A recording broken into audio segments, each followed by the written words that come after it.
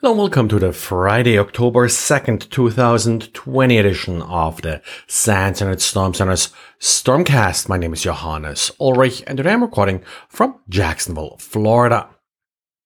Of course, we are all aware that companies are moving servers into the cloud at a record rate.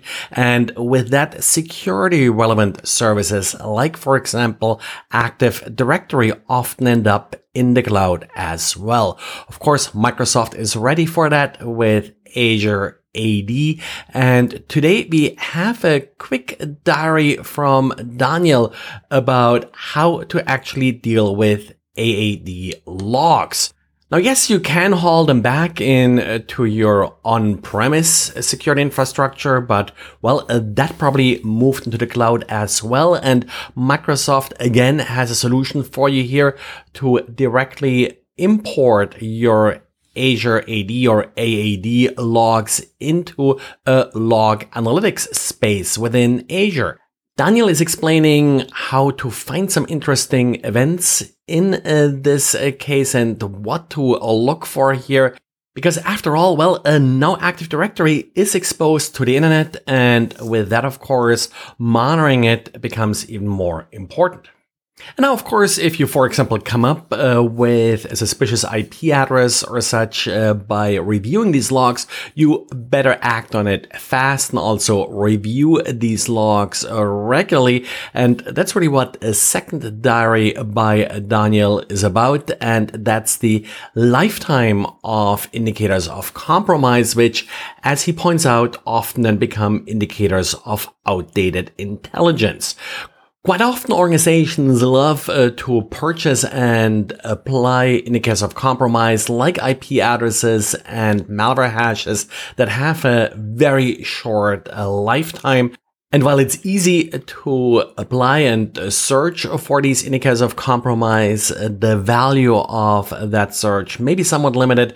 And yes, it may be worth the time to actually look for some of the more complex techniques, tactics, and procedures that are not as quickly and simply matched to log files. And Apple pulled the latest Mojave Security Update 2025 and also removed Safari 14 from its download site. If you have it already installed and everything works fine, nothing for you to do here. But apparently there are a lot of people that reported problems with this latest set of security patches. Some of the problems are a little bit more fuzzy, like for example, large use of memory, slow boot times, and also a higher than normal fan speed. But apparently there are also problems doing, for example, local snapshots with tmutil and also running the software update tool on the command line. Also, it may be impossible to create new local users. In the show notes, you'll find a link to a blog post that summarizes these issues and also offers some workarounds in case you are affected.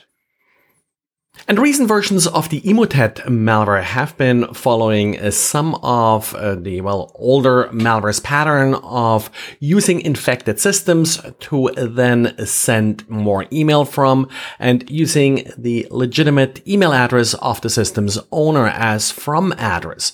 Italian cybersecurity company TG Soft now set up a website where essentially what they did is they collected all of these Emotet emails, and you can look up if your email address was used as a from address for one of these Emotet emails. You can also search just by domain. Now, there is a chance, of course, that your email address was just faked. While the website actually distinguishes between that, and it will indicate if the email was the actual sender of the email or if it was a fake sender. It also tells you if you are a recipient of that email, but then you probably already know that.